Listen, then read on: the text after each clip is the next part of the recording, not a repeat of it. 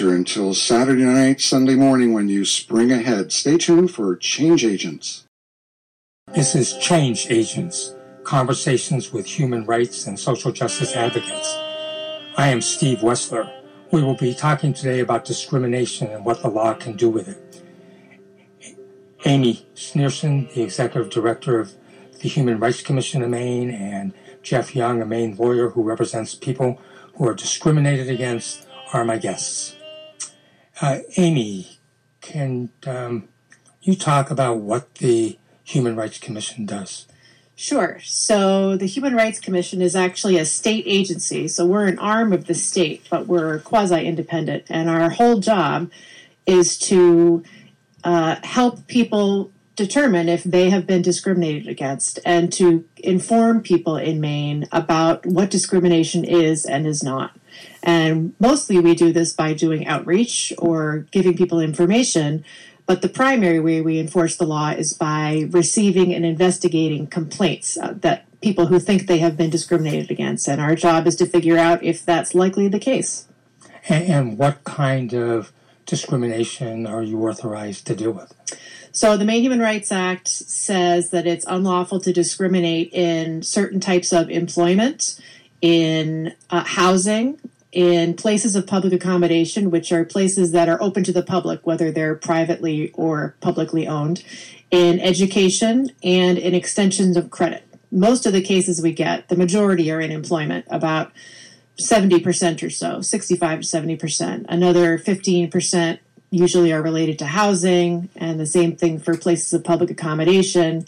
Education is usually maybe 3 to 5%, and extension of credit is a pretty small category. And who makes the decision at the commission whether something actually involves illegal discrimination? So the structure of the commission is that there are 5 appointed commissioners, and they're volunteers who are appointed by a governor and who are confirmed by the legislature. And these volunteers donate their time, essentially, but they are empowered to review and make decisions about cases. They have authority to hire a professional staff, and the professional staff are people that I work with, and we are the ones who do the information gathering, and we apply the law, and then we make recommendations to the commissioners. The commissioners are the ones who actually vote at public meetings that we hold about once a month about whether discrimination likely occurred in a case. And then where does it go from there? Are sanctions part of the process? So our agency is an administrative agency, and we are basically taking a first look at cases. We don't have the authority to impose fines. What we do is that when we're finished with a case, if we have determined that there likely was not discrimination, then the person who filed the complaint has a choice. They can go on to court and start over again with their complaint. If we find that there likely was discrimination, then we are required to ask both the person who filed the complaint and the company or person that they filed it against to try to sit down to see if we can work out the dispute in a way that satisfies everyone. But at that point, the commission sits down at the table, too, because the complainant is looking for what they want to resolve their concerns. But the commission is also at the table representing the public interest. So we're trying to help people figure out how to keep it from happening again. And in terms of who that commission is, that's you and your staff who are going to be sitting with both parties? Yes. So we're sitting there at a big table, and there's the complaining party, and maybe they have a lawyer and maybe they don't, and the respondent, and maybe they have a lawyer and maybe they don't, and then there's me and a mediator. And how many of those sessions do you do in a year? So we probably, I would say between 60 and 75 a year. And in every case, we're trying to figure out where things went wrong and keep it from happening again. And of those 60 or 7 cases, how many of them get settled? The vast majority of cases get settled. So I would say most settle with some public interest remedies and remedies for the complaining party. For some cases, if we can't settle it, we're usually going to end up in court. For housing cases involving housing discrimination, we're actually required to file cases in court. But we do go to court maybe, I would say, between 7 and 10 times a year to pursue the case when we can't settle it. And Jeff, is this an efficient way to address discrimination issues? It can be very cumbersome. I think Amy and I might agree on one thing, that the Human Rights Commission is understaffed. They do not have a big budget, and the investigators there have to work very hard. The upshot of that is that it can, if you go through the entire process, it can take more than 2 years just to get a determination whether your client was discriminated against or not. You do have the right after 6 months to request what's called a right to sue letter, which allows you to bypass the commissioner and wait no longer for the commission's process and then go ahead and bring your action. The one thing that Amy said that it's just a small tweak, is that increasingly employers are requiring employees to give up their right to go to court and requiring them to arbitrate their claims. And so even if you have request a right to sue letter, you may wind up not being able to go to court, but having to go to private arbitration of your case. And is that a good idea? Is it more efficient, or are there problems with it? From my perspective, private arbitration is the equivalent of claim suppression, that most individuals, the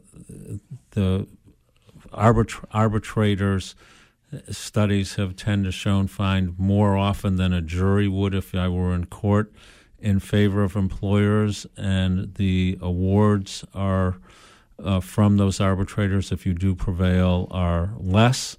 The other thing is that oftentimes my clients feel that they have been subjected to systemic discrimination based on their race, age, sex, disability, and so they want to proceed collectively as a group, and forced arbitration agreements often prohibit them from proceeding collectively, meaning they have to proceed individually, and that can be very costly. Amy, do you have similar or different views on the private arbitration? I feel, as someone who practiced in employment law for a lot of years before I was at the commission, I feel like anything that impairs workers or individuals' right to bring a claim is a problem. I don't currently represent employees. I don't choose a side now. Officially, we are neutral, but I want to see both sides retain all of their legal rights. And something I think a lot of employees don't necessarily know what they're being asked to sign away when they're looking for a job. Jeff, most of your career has been spent as a labor lawyer. How did you first get involved in doing discrimination cases? My route was maybe somewhat direct. I worked as a labor organizer in Rhode Island for several years after college, and before that as a community organizer on the farm worker grape and lettuce boycott. And from there it was a community organization. The community organization morphed into a union, did union work until I went to law school. And then directly from law school, I began working initially as a labor lawyer in Washington, D.C. for about 6 years, and then came to Maine. And the discrimination end of things, I think, changed a lot for me with the passage of the Americans with Disabilities Act in 1991, or effective in 1991. I had been working in a law firm that did a lot of workers' compensation work, and so we had a number of clients who were injured on the job, who found that they were having a difficult time returning to being able to return to work. Some felt that they were being discriminated against because of their injury. So I started handling a number of disability claims. I think I and my partner handled the first ADA, Americans with Disabilities Act claim in the state against Georgia Pacific. And it's not a far stretch once you start doing disability discrimination to handling other types. And what courts do you go to for those cases? When we're able to go to court these days, if there isn't a forced arbitration case, more often than not, my colleagues and I work in a 7-person civil rights law firm, Johnson, Webber & Young, based in Augusta and Portland. More often than not, we're in federal court.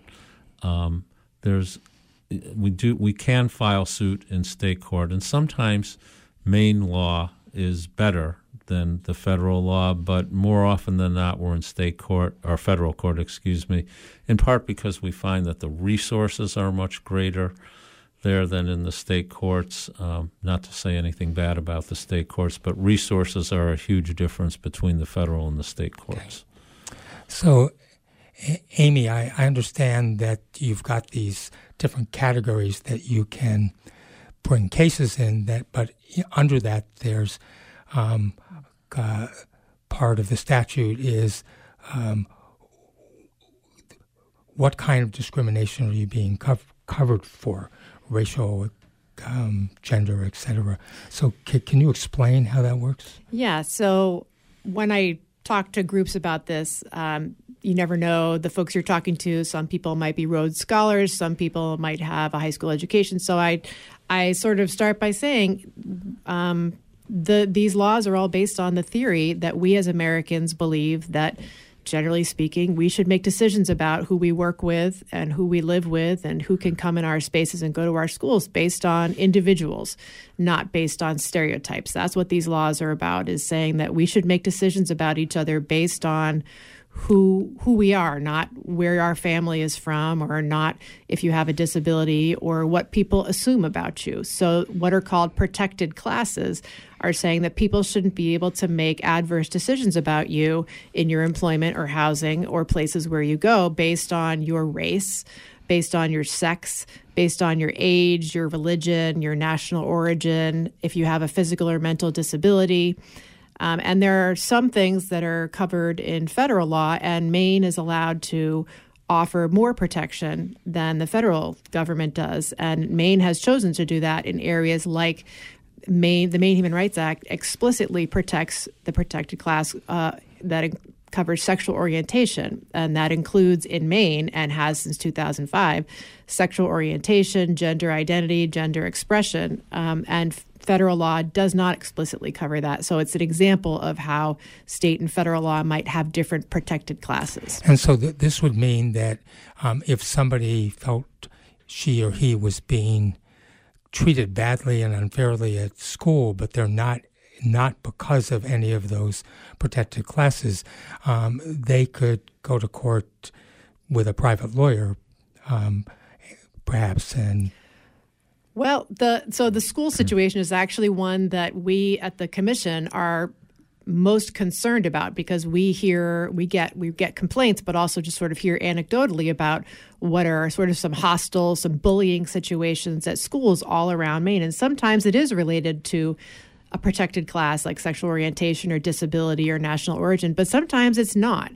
And a lot of times cases that we do get are mixed. Sometimes it's both, and teasing out what is protected class harassment and what is, this is what we always hear, kids being kids, just generic bullying makes a big difference. And sometimes it can be really hard to pull apart which is which. But generic bullying of just kids being kids, currently, there is not a private right of action for that. Maine does have a very strong anti-bullying law through the Department of Education, but there is not currently an enforcement mechanism through that. I think the legislature has been looking at that very recently. I've looked at that issue before about bullying, which is not based on one of the protected characteristics that Amy has mentioned.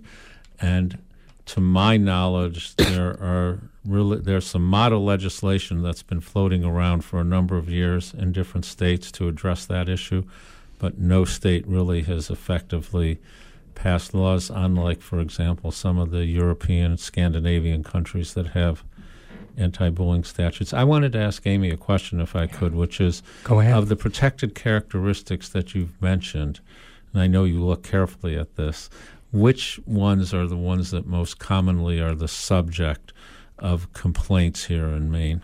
In a particular area of jurisdiction or education? Within the employment arena, So, that's really what I know yeah, the best. so in employment, actually, and nearly across the board, disability tends to be the largest, statistically, most commonly cited protected class. Definitely in employment, in housing, and it's pretty common in education and public accommodations. I would say after that would probably be sex and race.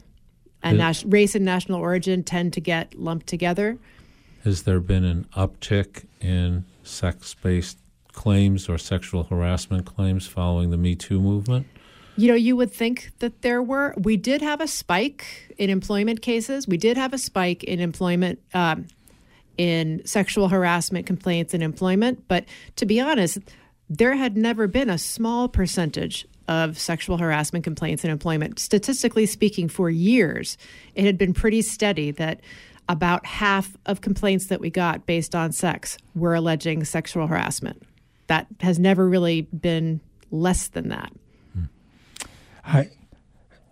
I've been working on issues in schools under different laws and different contexts for a long time, and very difficult to get girls to try to bring sexual harassment to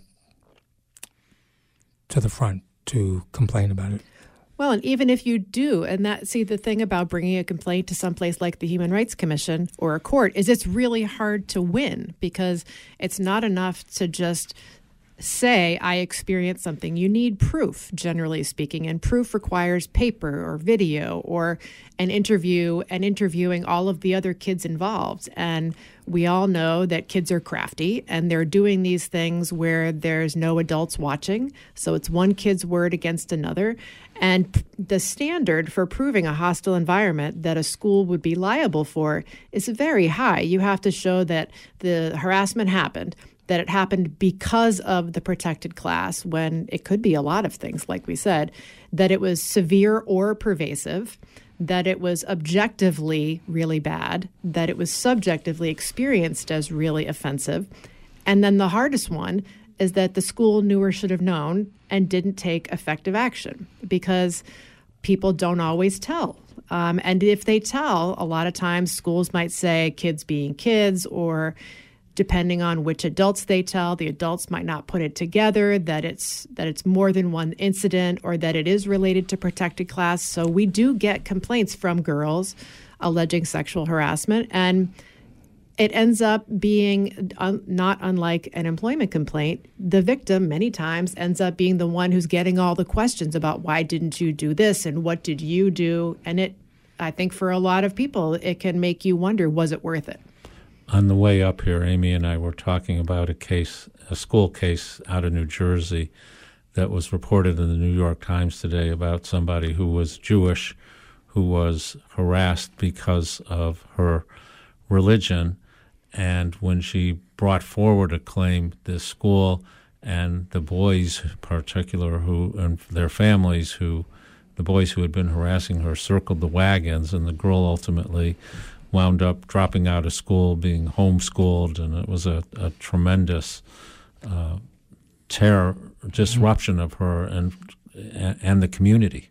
Because people choose sides. I mean, we all know from the work that we do, we in Maine, everyone knows everybody. You can try to stay confidential, but people end up knowing who's talking about what. It is interesting. When I was directing the civil rights section of the Attorney General's office, a large portion of those cases involved in schools, but different standards, and not having to meet the kind of standards that you did. Different standards, really, about threats and violence. I haven't handled many school cases. Some of my colleagues in my office have done so. But listening to Amy, the standard for finding a violation in a school sounds the same as a violation in the employment arena. And I can say from representing women in that arena for the past 30 years that a lot of women, I'm sure it's harder for a girl to come forward, but there's a lot of women that have a very difficult time, and it takes them a long time until they come forward. And then one of the things that you always hear from employers is, why did you wait so long?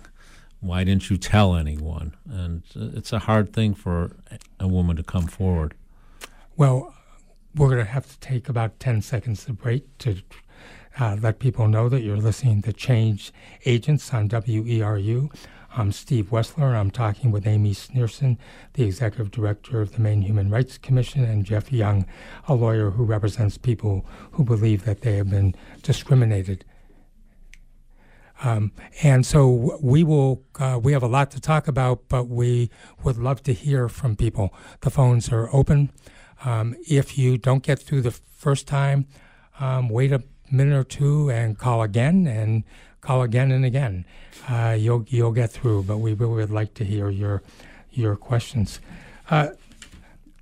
So the number is 469-0500. 069-0500. So for either of you, is just generally, in the years that you've been doing this work, is it increasing? Discrimination increasing? Is it decreasing? Is it more or less the same? I told Amy before that I want to be put out of business as my goal. Sadly, that has not occurred, and I don't think it's going to occur in my lifetime. In direct answer to your question, I would say that since 2016, that the number of claims that my office sees are increasing. I would say I think some kinds of discrimination, maybe it's gotten better. Which ones would those be? Well, I would like to believe that more people are aware that there are laws about sex discrimination and age discrimination and race discrimination. I would like to believe that that's true, but I will agree with Jeff that I think there is definitely, since even before 2016, I think this country has always been very divided, and I think there has always been people who have differing opinions about who belongs and who does not, and whether it should be that the majority of people, society functions for their benefit or not.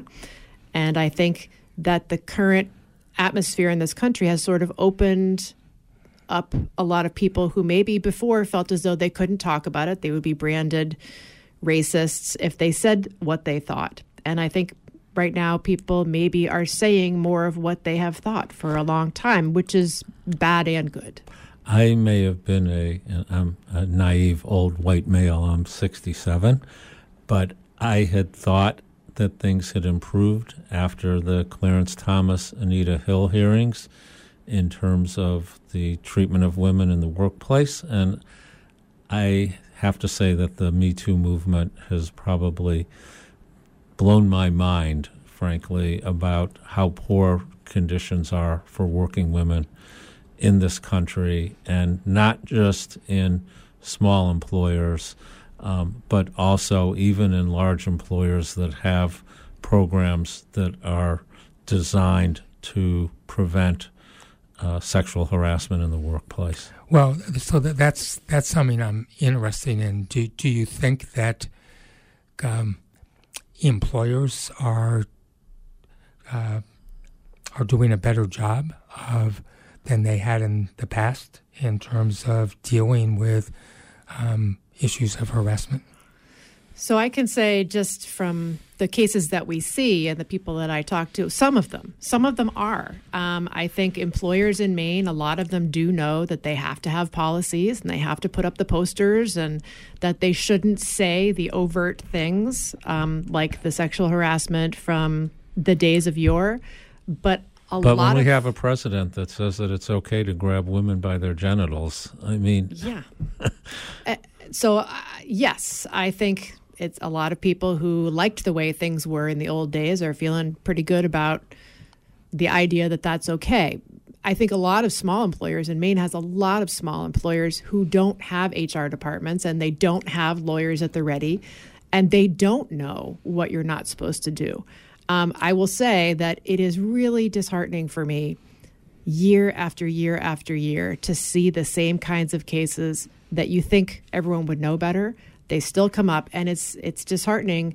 So you have, whether it's a lawyer or a CNA or a waitress who's trying to do their job and is getting harassed, and maybe it's overt and maybe it's a little more subtle. And then the discussion tends to be, well, why didn't they say something, right? People need a job, right? People are struggling. I had all the privilege in the world. Every woman lawyer I know has experienced discrimination on the job, no matter whether they were working for government or a private firm. It's just a fact. I think most large employers have implemented programs that are designed to try to eliminate sexual harassment and discrimination in the workplace. Amy, you wanted to say? I think employers definitely, a lot of them have policies. I think they're designed to minimize risk and cost. Are they designed to thoughtfully to change minds and hearts? I don't know. I think your point is well taken. I was going to go there. My experience is that many employers, including large employers, and Maine actually has a law that requires, I believe it's annual training with regard to sexual harassment. But employers use these sort of off-the-shelf programs that are online modules, and I don't think anyone learns anything from that except how to game the system. They're not really learning how to act appropriately. So I want to remind people that we are taking phone calls, and that's 469-0500. The conversation is fascinating and important, and give a call if you've got something to talk about. Amy, go ahead, Steve.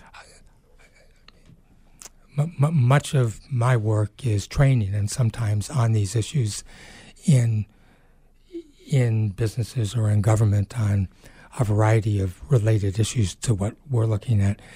And I've seen spectacularly good trainings, and I've seen trainings that aren't going to change anybody's mind or conduct. And I'm just curious what it is that you see out there. Is it hopefully you're seeing more and more of workshops on these issues that are actually designed to change practices?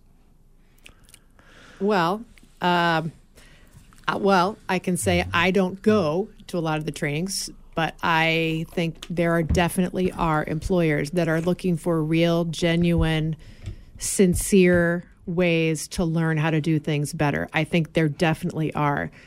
I think employers are trying to find resources that will suit their business and their budget and their time frame, and some of them are off-the-shelf webinars that require clicking through and then you check a box and you're done. That might be easier for a lot of employers, but I'm not sure employers know what's out there, what's available.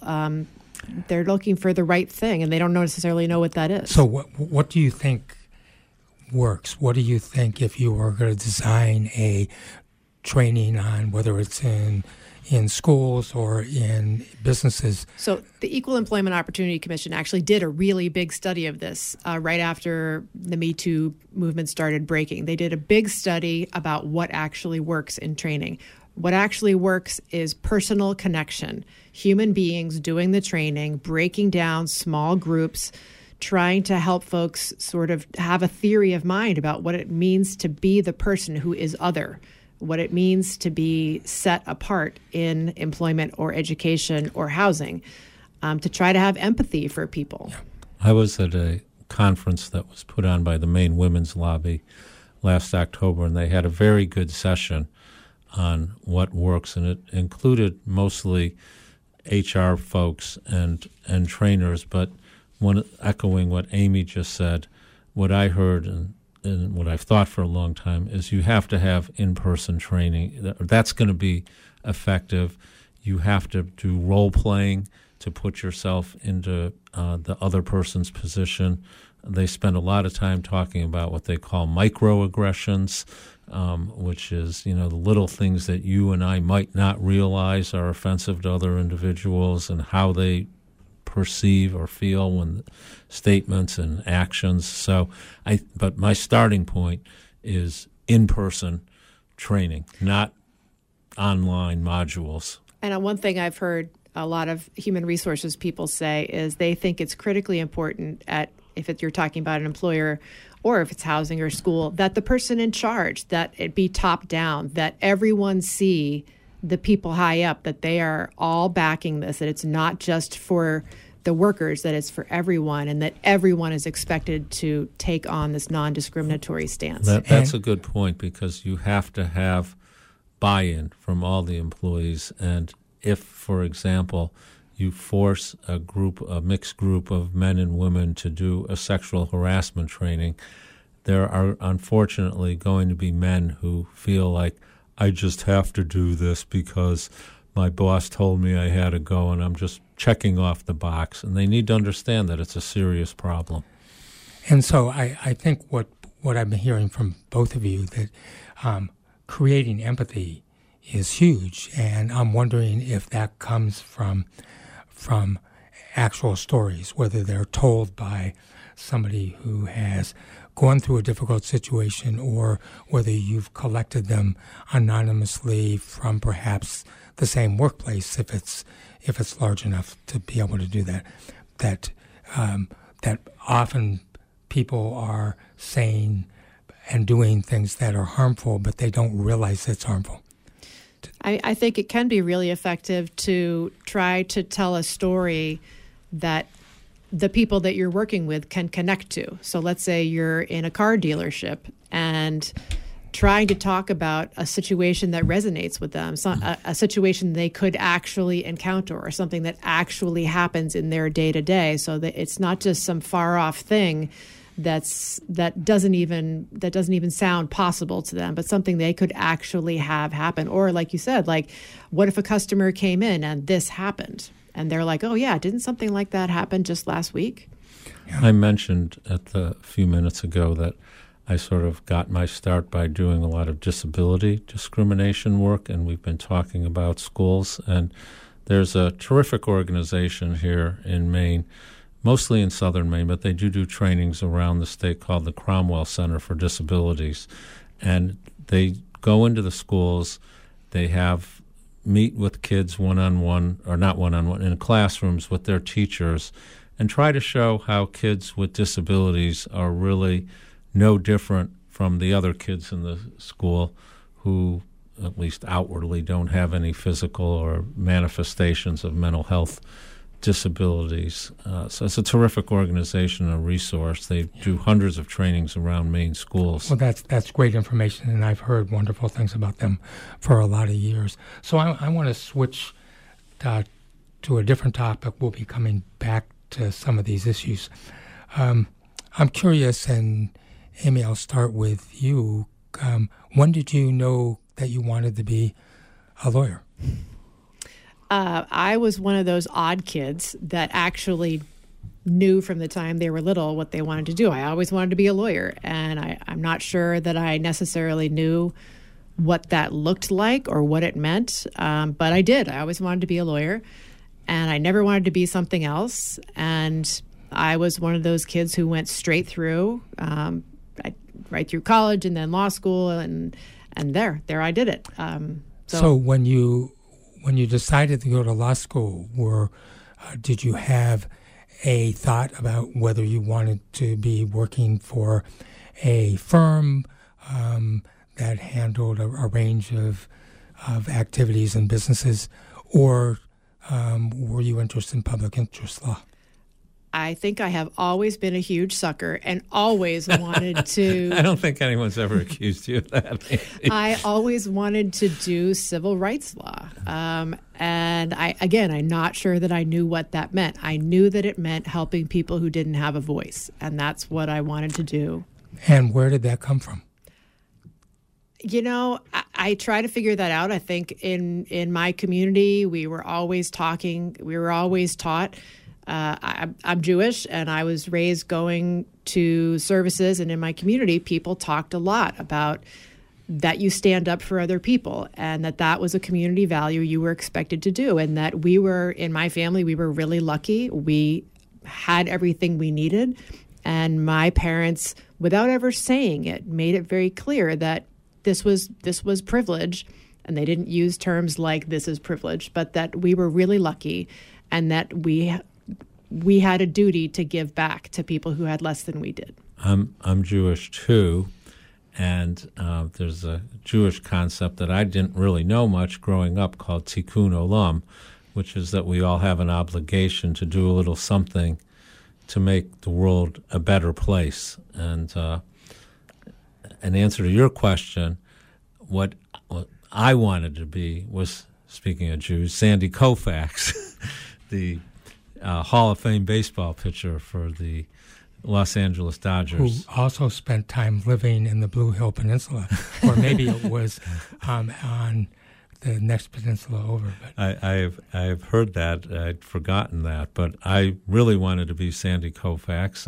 I probably remember watching him in the World Series in 1962-63, and as a Jewish kid, and he was a Jewish baseball pitcher, there wasn't anything greater to aspire to. Unfortunately, my talent, let's say, was woefully short. So when did you start realizing you wanted to do law that was aimed at really social justice issues? Well, I always knew that I was interested in social justice, but I actually did not want to do it as a lawyer. My father was a lawyer, and there's a long line of lawyers in my family. In fact, I've graduated from law school. My father said I made a minion, which is 10 Jewish lawyers going way back in the family. But in any event, so I resisted doing it. That was part of my role as a union organizer, and I think over time,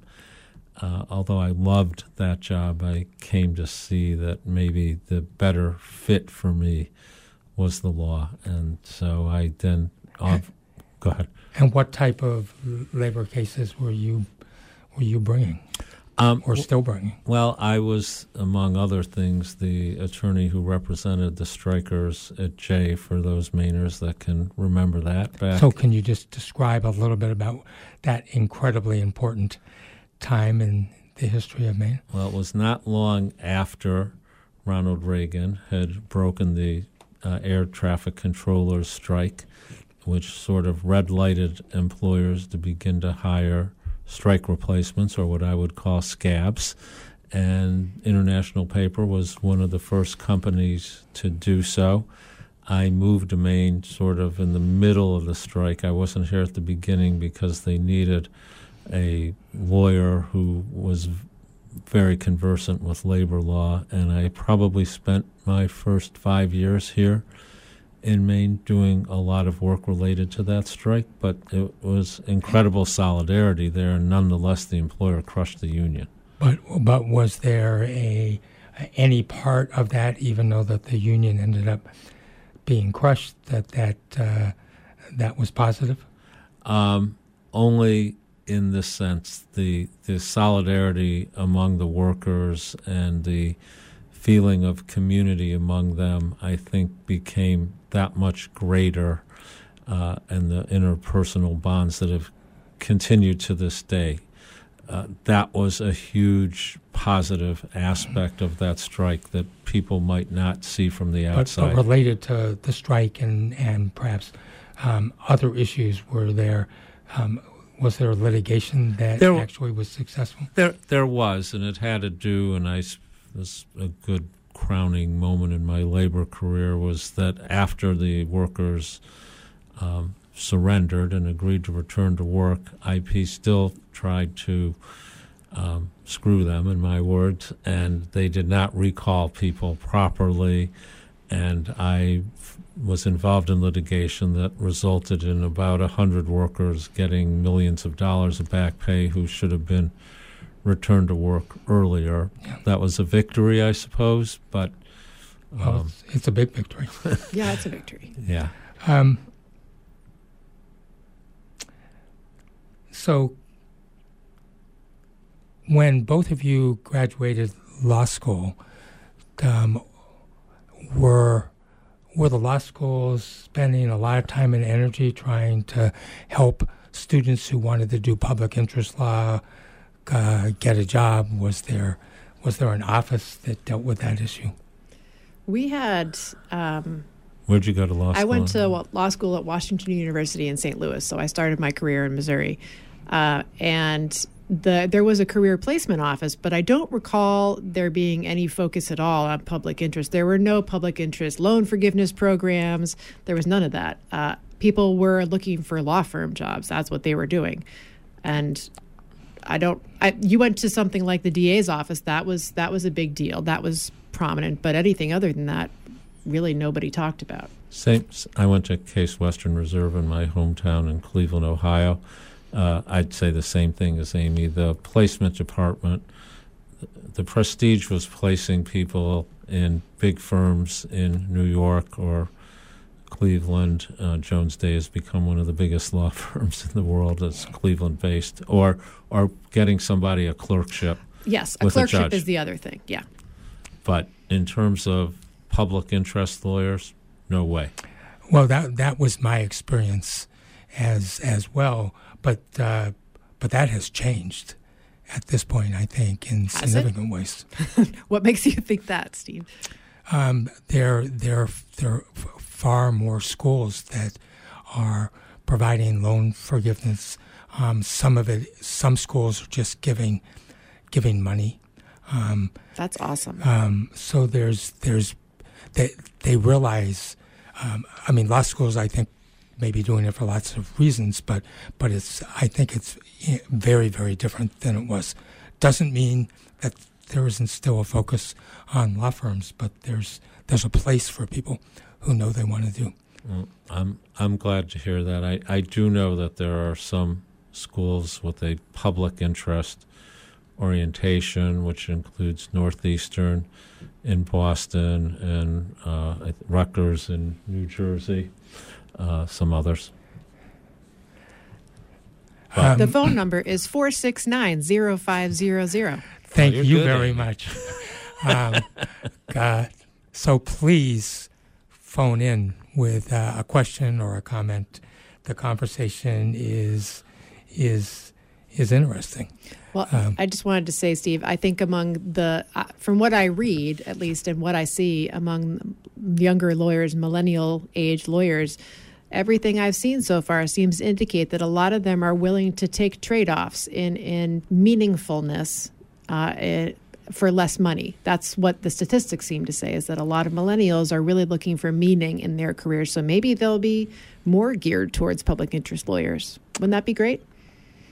Amen. If it's true. And I think that the law schools realize that there are lots of very bright, dedicated lawyers, and they are, and that they're going to be assessed about coming to a law school, depending on whether there is an effort to provide services and perhaps loan forgiveness. Yeah, we can hope.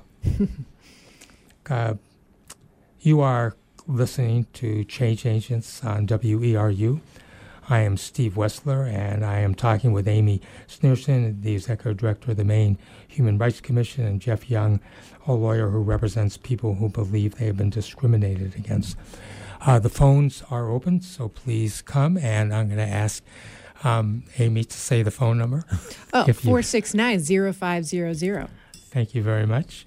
And so getting into a difficult topic, which is, I think for a lot of people, when we think about discrimination, we think about the act and that somebody may have lost a job or maybe has left a job. But I would imagine that behind just those bare statements, the impact, the emotional impact, the mental health impact, perhaps even physical impact can be tremendously serious. What do you see in terms of the impact on victims of discrimination, whether it's in employment or housing or education or anything else? I can only really speak mostly to the employment arena, and discrimination strikes at the very core of an individual, because typically it means that you are being belittled in some fashion or another and put down because of your personal characteristic, whether it's a black person or somebody from another country or a woman because of her gender. And so more often than not, most of the cases that I'm involved in, it's not just, getting somebody their job back. It's restoring in some fashion or another their dignity, which has been destroyed by the attack on their person.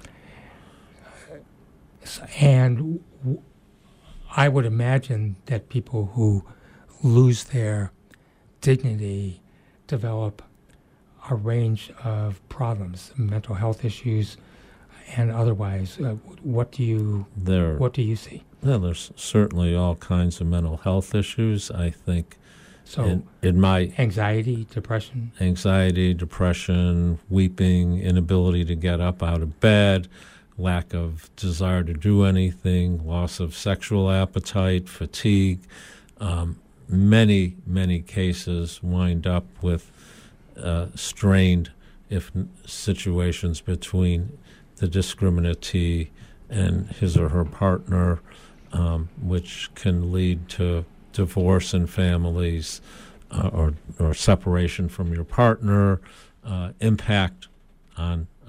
enormous impact on children. I mean, your mom or your dad is not there for you, and it's hugely impactful. And so I can say, and I agree with everything that Jeff has said. I mean, and we don't represent people at the commission, but we get to know a lot of them because they spend a lot of time with us talking about what has happened to them and how it impacted them. And outside of the employment setting, I think in places like housing and education, it can be particularly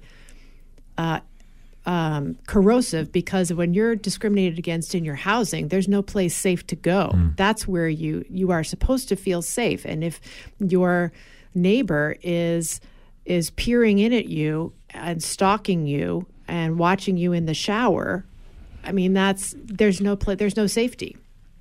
Or if your neighbors are calling, or the kids that you go to school with are calling you names based on where you're from, you're supposed to feel safe at school. And I can give an example. So the commission doesn't file a lot of litigation, but one thing that we do pursue a lot is housing discrimination. A few years ago, we had an actual trial about housing discrimination, where a family alleged that they were refused housing based on race.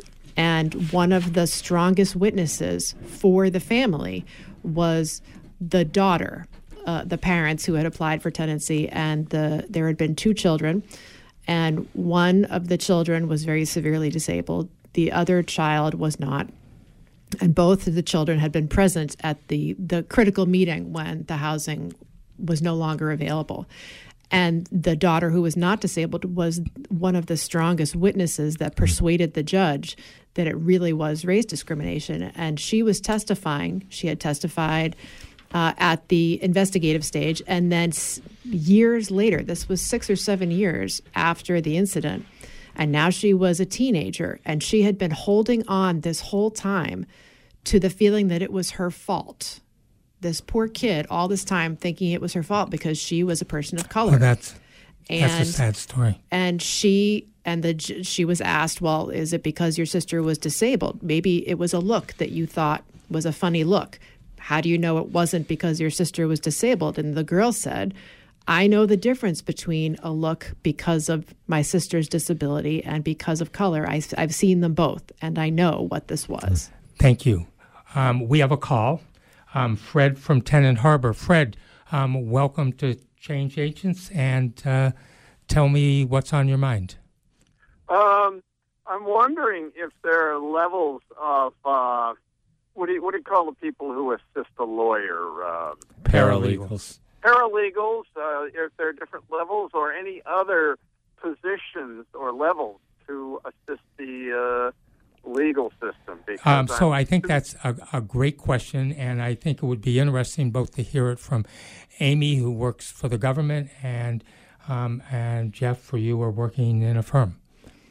And relatively short because we are coming close to the end. I'll just say that my office has a crack team of paralegals, one of whom has worked for me for as long as I've been here in Maine, for 30 years, and another woman for 20. But what I wanted to say is those people are the front lines, and often, Fred, and thank you for your question, here and are wonderful at holding hands and just walking people through the trauma that they've experienced. Yeah, and I would say we at the Commission, we in the past few years have been fortunate to bring two also amazing paralegals into our work that we didn't used to, and they are able to accomplish a tremendous amount, everything from helping do intake and talking to folks who think they've been discriminated against to figure out if they have a claim with us, to helping our lawyers prepare for trial. And I think different paralegals have different levels of skill. I think lots of places have legal assistants who are different maybe in terms of their training than paralegals. So I think different types of legal support have different levels of training. We have both legal assistants and paralegals. So I want the work you do is incredibly important. And but often you're seeing harm that doesn't go away. So what's hard about the work you do? It's you're doing important things. You make some victories, but what's the hardest part of your work? I think the hardest part of my work is somebody who comes to me who deserves to be treated with dignity and respect, whose life has been destroyed, because for many of us, our work life is other than our family life, and sometimes more so than our family life, the most important aspect of our life. So the flip side of that is that helping someone, and I've had cases where I've helped people with disabilities return to work. There's nothing more rewarding than that. For me, what's hard about the work that we do at the Commission is probably just the overwhelming amount of work, because for every one of the 750 or so odd cases we get a year, there are two really angry people on either side of it. So we have 1,000 angry people talking to us all the time. And it's a lot of sort of negative stuff. There's not a lot of happiness involved with that process. What makes it rewarding is when because we're a quasi-independent agency, we can call it like we see it. So it is satisfying if we think discrimination didn't happen. We're going to say that. If we think discrimination did happen, we're not beholden to anyone. We can say it. If it's the state that did it, if it's a private employer, we can say it. We think discrimination happened, and we can sometimes help someone who's been discriminated against get a tiny little sliver of justice. It may not be everything that they should get, but at least we can acknowledge it. And what does that do for you?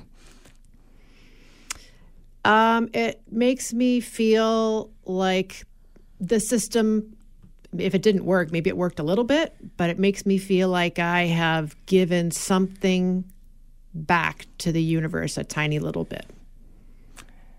And Jeff, you also have victories, and those can be in all sorts of different ways. It could be getting a job back, monetary, but what does that do for you when everything seems to come in right?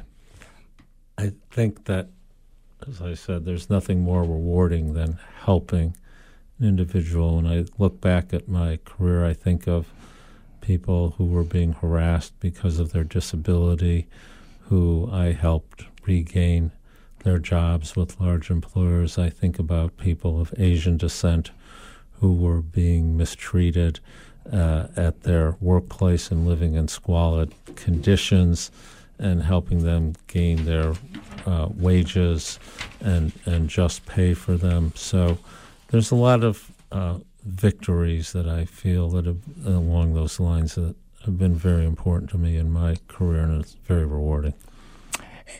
And if just a short answer, because we're coming to the end, but if a young lawyer came to you and said, I've got an offer from a law firm at a huge amount of money doing sort of business transaction work, but I think I'm interested in a career in public interest law in a very short sentence each, what would you say? I would say go work there for 2 years, make a bunch of money, and then when you can't stand yourself anymore, then come work for me. Great advice, Amy. I might have said it differently. I would say start off trying the public interest work, and if it's not for you, big law will always be available to you.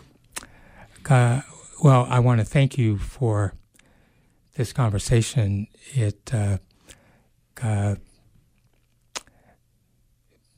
lots of comments about the work that lawyers do, and the two of you spend day after day doing incredibly hard work trying to help people and using your words to regain their dignity. It's hard to think of a better way to spend a work life. You've been listening to Change Agents, Conversations with Human Rights and Social Justice Advocates. Our guests today were Amy Sneerson, Executive Director of the Maine Human Rights Commission, and Jeff Young, a lawyer specializing in discrimination cases and labor law. Our studio engineer was John Greenman. You can listen to Change Agents the first Thursday of every month here on WERU at 89.9 FM and streaming at weru.org. And have a good evening.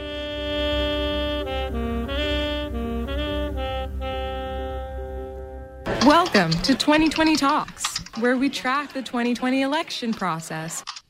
I will not be our party's nominee, but I will not walk away from the most important political fight of my life, and I hope you won't walk away either. The $500 million Bloomberg spent over his 3-month campaign didn't get his hoped-for results, but he said he'll put his resources behind Democrats' efforts. I've always believed that defeating Donald Trump starts with uniting behind the candidate with the best shot to do it. And after yesterday's vote, it is clear that candidate is my friend and a great American, Joe Biden. Candidates are reshuffling after Super Tuesday, which included social media disinformation about voting procedures and incredibly long waits caused by high voter turnout in Texas and California. With Bloomberg's withdrawal, his news organization will resume regular coverage of the primaries after stopping when Bloomberg entered last fall to avoid conflicts of interest. Senator Elizabeth Warren is assessing whether to stay in the race, according to a memo from campaign manager Roger Lau yesterday. He wrote, quote, "This decision is in her hands, and it's important that she has the time and space to consider what comes next," unquote. At a press conference in Burlington, Vermont, Senator Bernie Sanders declined to call on Warren to drop out and once again disavowed social media attacks on her purported to be from his supporters. Elizabeth Warren is a very, very excellent senator. She has run a strong campaign. She will make her own decision in her own time. And in terms of vitriol online, I'm disgusted by it. Sanders lost Texas, where election officials seemed unprepared for high turnout. It was up 40% from 2016, despite lawmakers closing 750 polling sites over 8 years, many of them in areas with large Black and Latino populations. Texas also banned temporary voting locations often found on college campuses. The longest waits were in Houston's Harris County, which is 43% Latino and 19% Black. Ray Shrell, a Sanders volunteer, tried to bring a friend to a polling site near Houston's Lone Star Community College campus. The line was just, it had to have been at least like 2 or 3 hours. It was just people